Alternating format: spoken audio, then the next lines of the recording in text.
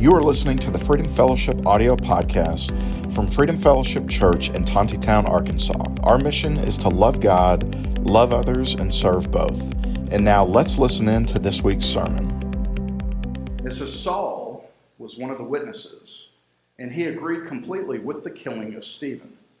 A great wave of persecution began that day, sweeping over the church in Jerusalem.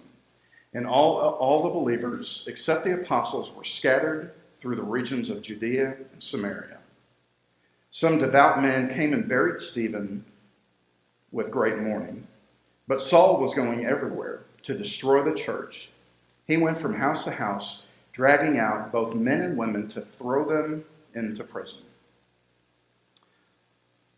The first 3 verses of chapter 8 could be an entire sermon in and of itself, because there is so much to this that is applicable to each of us.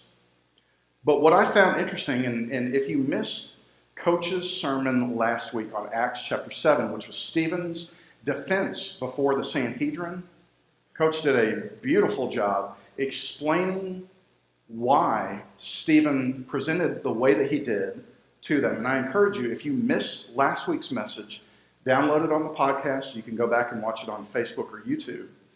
But what Stephen did was he gave a defense to the Sanhedrin saying, you guys, you and your fathers have always resisted God's plan. You resisted Moses, you resisted the prophets, and you rejected Christ. You resisted him. So Stephen does a really good job of defending that. But Paul, or Saul as we're going to call him, which by the way, that's the first little giveaway. If you've ever wondered how Saul became Paul, how that transition happened, I encourage you to download the YouVersion Bible app. There's a little piece in there. There's a big misconception that Saul, his name was changed to Paul, but that's not the case. So download the YouVersion app. I encourage you to do that. But Saul is a trained Pharisee, and he was standing there watching Stephen defend himself Old Testament style. And he, look at verse number 1, he agreed completely with the killing of Stephen. This strict Pharisee, he was a child prodigy. He studied at the feet of Gamaliel. He knew the Old Testament inside and out up here. He knew it up here. Yet he agreed completely with the killing of Stephen. Saul neglected everything that Stephen had just said. Basically making the case like a lawyer would present his case. That's what Stephen did, and Saul was like, no thanks, kill him. All of that was in his head. So we see a great wave of persecution began that day, sweeping over the church in Jerusalem, and all the believers except the apostles were scattered throughout the regions of Judea and Samaria. And I want to remind you, Jesus in Acts chapter 1 said, I want you to go out and be witnesses for me. Where? Jerusalem. Where else? We just read it. Judea, Samaria, the ends of the earth. The church is starting to spread out like that. Growth in a good way. So in verse number 3 it says, but Saul was going everywhere to destroy the church. He went from house to house, dragging out both men and women to throw them into prison. Now, some of your translations may say that Saul was wreaking havoc on the church. But the language here used in this particular verse is akin to a wild animal ravaging its prey. So think of a wild animal like a bear. They're scary. Bears, when they get an animal, when they capture their prey, or like a lion or whatever, if you guys watch National Geographic, they are ravaging their prey. They are intently going after and eating and tearing apart and all of that. That same verb is used right here when it said that Paul was trying to, I keep calling him Paul, I should read the YouVersion notes. Saul is going after the church intently, just like a wild animal would go after its prey. He was laser focused on crushing this group of people. I always like to ask the question, why? Why would he do this? We know that he didn't like the church. We know that he was an Old Testament purist through and through. But why would he do this? I'm glad you asked, because there's 3 times in the book of Acts where Paul, recounts his conversion. Acts chapter 9, Acts chapter 22, and Acts chapter 26. And I want to read to you from Acts chapter 26, verses 9 through 11. This is from Paul's own mouth. Watch what he says. He says, I used to believe that I ought to do everything I could to oppose the very name of Jesus the Nazarene. Indeed, I did just that in Jerusalem. Authorized by the leading priest, I caused many believers there to be sent to prison, and I cast my vote against them when they were condemned to death. Many times I had them punished in the synagogues, watch this, to get them to curse Jesus. I was so violently opposed to them that I even chased them down in foreign cities. That is Paul's motivation. Why was he doing that? He was given the green light. He was authorized by the leading priest to go and to squash this group of people known as the early church. Acts chapter 22, he says that he killed people. He murdered them. He murdered them. He beat people. He imprisoned them. He tortured them. And he forced them to blaspheme the name of their God. That's what Paul did. Such anger and rage in his heart to do something what he thought was on the side of God, yet he was mistaken. What a burden to carry around. To kill somebody, to torture them, to force them to blaspheme, to beat them, to throw them into prison. That is quite the weight to carry. Now, for you and I, we don't carry around as much baggage as this guy. I mean, he killed people. I didn't. He forced people to blaspheme. I don't. But I've got my own baggage. Just like all of us have our own spiritual baggage. We carry these burdens around with us each and every day. Not to the same extent as Paul, but we carry stuff on our backs, on our consciences. We call that guilt. We do that. The thing I love about Scripture, the thing I love about God, is his willingness to love us enough to eliminate that. So you may be thinking, okay, what are you talking about? Even after all of this persecution of the church, murder, blasphemy, beatings, everything that you can think of, throwing people in prison, Paul had a clear conscience towards God. I want you to see this. I want to put it up on the screen. This is 2 Timothy 1:3. It says, Timothy, I thank God for you. The God I serve with a clear conscience, just as my ancestors did, night and day, and constantly I remember you in my prayers.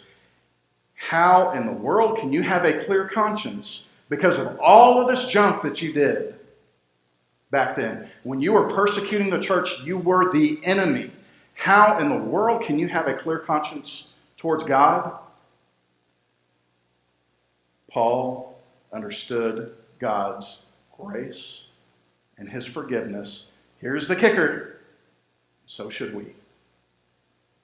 So should we. God does not hold our past mistakes against us if we confess them to him in an act of true repentance. True heart repentance. It doesn't mean that we have a lax attitude towards sin or towards God, but to do it with true repentance in our hearts.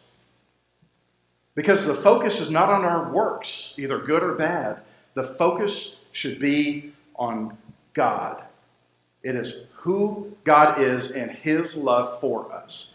Looking on paper, we would look and tally up all of Paul's sins. Be like, okay, this guy, there is no way God can forgive someone like that, yet he did. Christ died the same for Paul, the murderer, as he did for me.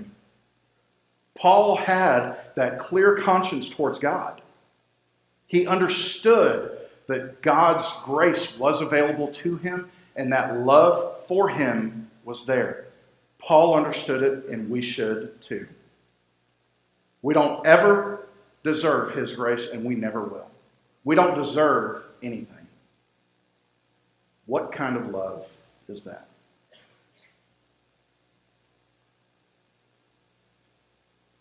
That was the first point. I forgot to say this at the beginning. First point was the here we go again. The transforming power of grace. Point number 2 is greatness in the face of uncertainty. So let's look at Acts chapter 8, starting in verse number 4. But the believers who were scattered preached the good news about Jesus wherever they went. Philip, for example, went to the city of Samaria and told the people there about the Messiah. Crowds listened intently to Philip because they were eager to hear his message and to see the miraculous signs that he did. Many evil spirits were cast out, screaming as they left their victims. And many who had been paralyzed or lame were healed. So there was great joy in that city. Now, what we have happening here, it seems like it's only confined to just a couple of verses, but we have the beginning of the dispersion, or the diaspora of the Jews from Jerusalem going to surrounding places. The early church was beginning to spread. Now, were they running to something? No, they were running from something. A man named Saul and his band of goons going out persecuting the church. But you have the spreading of the believers. And what they were going out to do was to share the good news. Because they didn't quite know, the believers, the early church didn't quite know what was happening. They just knew that there was an oppressive force that was tearing their belief systems apart. You can put it this way, first century terrorism was what was happening. Saul was going around persecuting the church, striking fear into the heart of every believer. That's what he was doing. But look at verse number 4. Look what they did. The believers who were scattered, what did they do? They preached the good news about Jesus wherever they went. As Americans, we find joy in our comfort.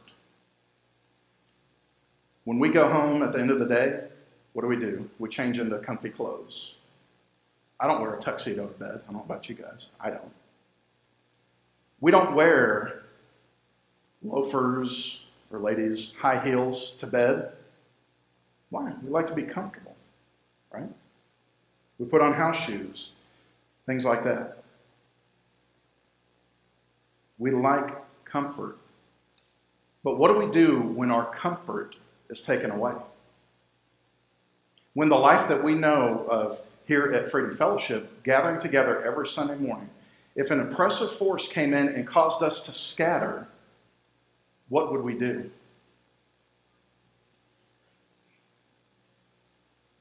What would I do? I want you to ask yourself that. What would I do if I couldn't meet with everyone together here for whatever reason? What would I do? Some people would panic. Okay, that's a natural response to that. Some would say, well, I don't know, I guess I need to find a new group of people. Okay. But just think through that. What would I do if I couldn't gather with the believers here at Freedom Fellowship next Sunday? Would I go out to my place of work, to my neighbors, and begin to spread the good news about Jesus? because that's what the first century church did. When they went to Samaria, that's what they did. They took that good news and began to tell everyone about Christ. Their world, as we know it, that level of comfort was gone. Their house in Jerusalem, gone. They just fled. But what did they do? They took that joy in their hearts. Again, we ask ourselves, would I do the same thing? But here we're introduced for the second time in Scripture to a man named Philip. Philip, if you recall, I don't have a slide for this, back in Acts chapter 6, he was one of the 7 men appointed to serve the church in Jerusalem. And his job was to oversee the daily distribution of food. That was his job. That was Philip the worker bee, full of the Holy Spirit, ready to serve the people, ready to serve the church, and he did that. For how long? We don't know. But here we see Philip, the evangelist.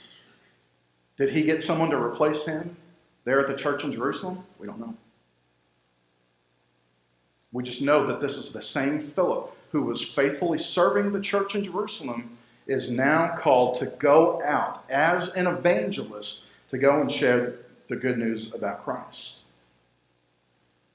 So what he did was, when he got to Samaria, is he preached the word, and then the miracles followed the word. The emphasis was on the word, not the miracles. Now I want you to look. Can we go to the next slide, Barbara? So that we can pull up verse number 12. Look at verse 12 right here. It says, "But now the people believed Philip's message of the good news concerning the kingdom of God in the name of Jesus Christ. As a result, many men and women were baptized." Now I want you to look at just a couple of key things in there. What was Philip preaching? What specifically was he preaching? Verse 12 tells us the kingdom of God. He was preaching Jesus Christ. Not only that, and John mentioned this earlier, it's the name of Jesus Christ, in addition to the person of Jesus Christ. But he was also preaching repentance. How do we know that? Look at the end of verse 12. As a result, many men and women were baptized. Baptism is a part of evangelism, preaching repentance. Now, baptism is not an essential doctrine. I know some people are going to shoot me when I say this. It is not essential to salvation. It is a result of. So, what he was going out and doing, and we're going to see this. We see this in Samaria. But next week, when Nate talks about Philip going out and preaching to the Ethiopian eunuch, the Ethiopian eunuch was, there's some water. Can we get baptized there? How did he know what baptism was unless Philip told him? It's not about the water. It's not about the act of baptism. It is the heart change that precedes it. That's what's important. Repentance comes first and then baptism. So getting back to this, Philip is going out and preaching repentance. Turn away from your sins and turn back to God. That's part of the message that he was going out there preaching. So what was the result of all of this? Can we go back one slide to verse number 8? It says that they're plain as day. So there was great joy in that city. Joy comes from salvation. Repentance towards their old life and a new life in Christ. We will see more of this as we continue through Acts, and I want to give you just a taste of this. I don't have a slide for it, but Acts chapter 19, Paul goes to Ephesus, and I want you to see, Paul was preaching Christ. He was not preaching hellfire and brimstone. He wasn't preaching, a soft gospel. He was preaching the true gospel, and watch the result of this. This is Acts 19, verse 18. Many who became believers confessed their sinful practices. A number of them who had been practicing sorcery brought in their incantation books and burned them in a public bonfire. The value of the books was several $1 million. That's what we're going to see in Acts chapter 19. But again, I'm getting to the point. The heart change is what truly matters. When you repent of, I can't believe that I used to do that, I'm going to turn away from that and turn back to God. When something like that happens, when the Holy Spirit goes to work, it is like an explosion, and you cannot continue in your old life because the Holy Spirit is beginning that cleansing process. Here in Acts chapter 19, what did people do? People who are into black magic and sorcery and things like that, they're like, take this book of magic spells and throw it on the fire. I don't want anything to do with it anymore. That is the power of Christ in our lives. When we turn and repent and we begin to see that fruit, that's the kind of change that we see in our lives. There is a noticeable change when true repentance happens. So our first point today was the transforming power of grace. Our second point was greatness in the face of uncertainty. And our third point today is a picture of a false convert. Let's pick this up in verse number 9. This is Acts 8, verse 9.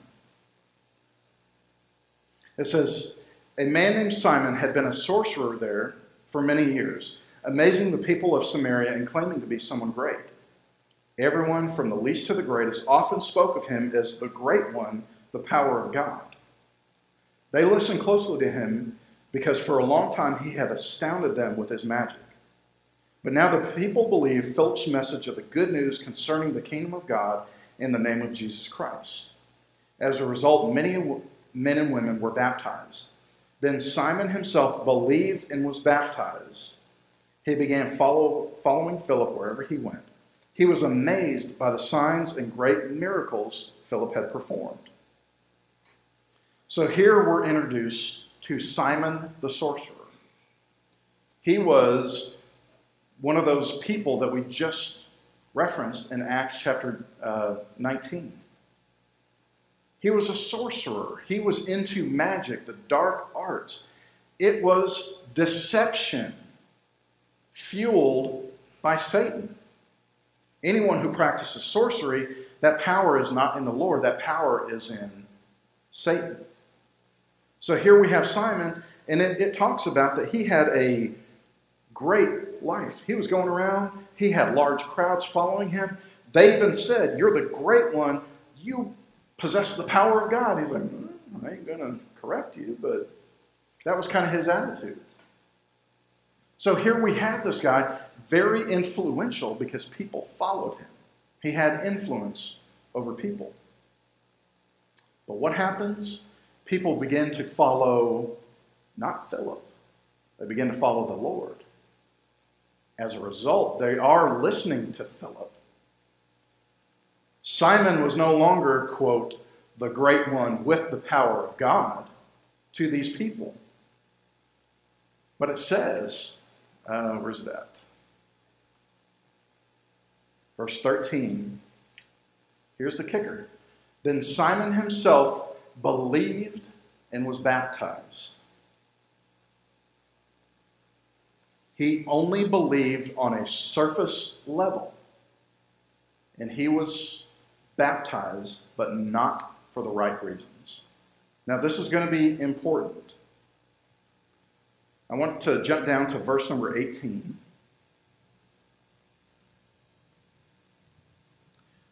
When Simon saw that the Spirit was given, when the apostles laid their hands on people, let me pause real quick. That's the second YouVersion little nugget, bonus nugget, that you can find in there. We know that at salvation, we are sealed with the Holy Spirit, right? Everybody agree? Ephesians 1, we are sealed with the Holy Spirit. Here in Samaria, that did not happen. Why did that not happen? It was two separate events. Why? Check your YouVersion. We've got a note in there as to why. But what happened is Philip is out there preaching, and then Peter and John come from Jerusalem. They come down there. They haven't received the Holy Spirit yet. They did. And here's where it picks up, verse 18. When Simon saw that the Spirit was given when the apostles laid their hands on people, he offered them money to buy this power. Let me have this power too, he exclaimed, so that when I lay my hands on people, they will receive the Holy Spirit. But Peter replied, may your money be destroyed with you for thinking God's gift can be bought. You can have no part in this, for your heart is not right with God. Repent of your wickedness and pray to the Lord. Perhaps he will forgive you your evil thoughts. For I can see that you are full of bitter jealousy and are held captive by sin. Pray to the Lord for me, Simon exclaimed, that these terrible things that you've said won't happen to me. So I asked this question, was he converted? Verse 13 says that he believed and he was baptized. On the outside, yes, he said the right things. He got water baptized. But he was never fully repentant. He believed based on something other than the conviction of the Holy Spirit. He was never fully repentant. He just wanted the benefits. Again, this is a magician by trade, presumably pulling rabbits out of hats, whatever. I don't know. I wasn't there. But he practiced deception. So when he sees this true, authentic power, he's like, okay, here's my wallet. How much to get that gift? But when he was never fully repentant, he just wanted the benefits. And since I am on a soapbox right now, this sounds eerily familiar to the prosperity message that is preached in a lot of churches today. We want the material blessings only of God. We don't want to hear about self-denial and submission. We only want to hear about the benefits, but not repentance or sin, because that might make me uncomfortable. We want the reward without putting in the work. We want God to do things for us without us truly seeking him. In other words, I'm perfect in my own eyes. I just need God to make me just a little bit better. That is a very popular message in churches today. Very popular. Never being fully repentant, but wanting the benefits of God. So what we have is Simon the sorcerer. He was a phony conversion. His conversion was not real. It was not true. He wanted to sell this power for profit. And Peter said in verse 20, may your money be destroyed with you for thinking God's gift can be bought. Now that's what Peter said. But I also want to point out, verse 21, your heart is not right with God. Your heart is not right with God. That's one thing. Verse 22, repent of your wickedness, which means he did not repent of his wickedness prior to that. Verse 23, I can see that you are full of bitter jealousy and are held captive by sin. Peter knew this. He knew this guy was a phony. He just wanted the benefits, but not the part about true repentance and self-denial. You are full of bitter jealousy and you are held captive by sin. There's an old saying, if you want to get someone's attention, you start talking about their pocketbook. When you start talking about taking money away from people, you're going to get their attention really quick. This is not the last time that we're going to see this happen in Acts. Let me kind of spoil the surprise. In Acts chapter 16, Paul and Silas go and they cast the demon out of the slave girl with the spirit of divination. The guys that owned her were like, whoa, hey, Charlie, you just took money out of my pocket. That's my income. What do you think you're doing? So they beat him and threw him in prison. Acts chapter 19, Paul disrupts the business of the silversmiths. They made little statues of Diana or Artemis. They would sell those. Here comes Paul preaching Christ, and people are like, I don't want that. I'm not buying that. The silversmiths are pockets turned inside out. Where's my money?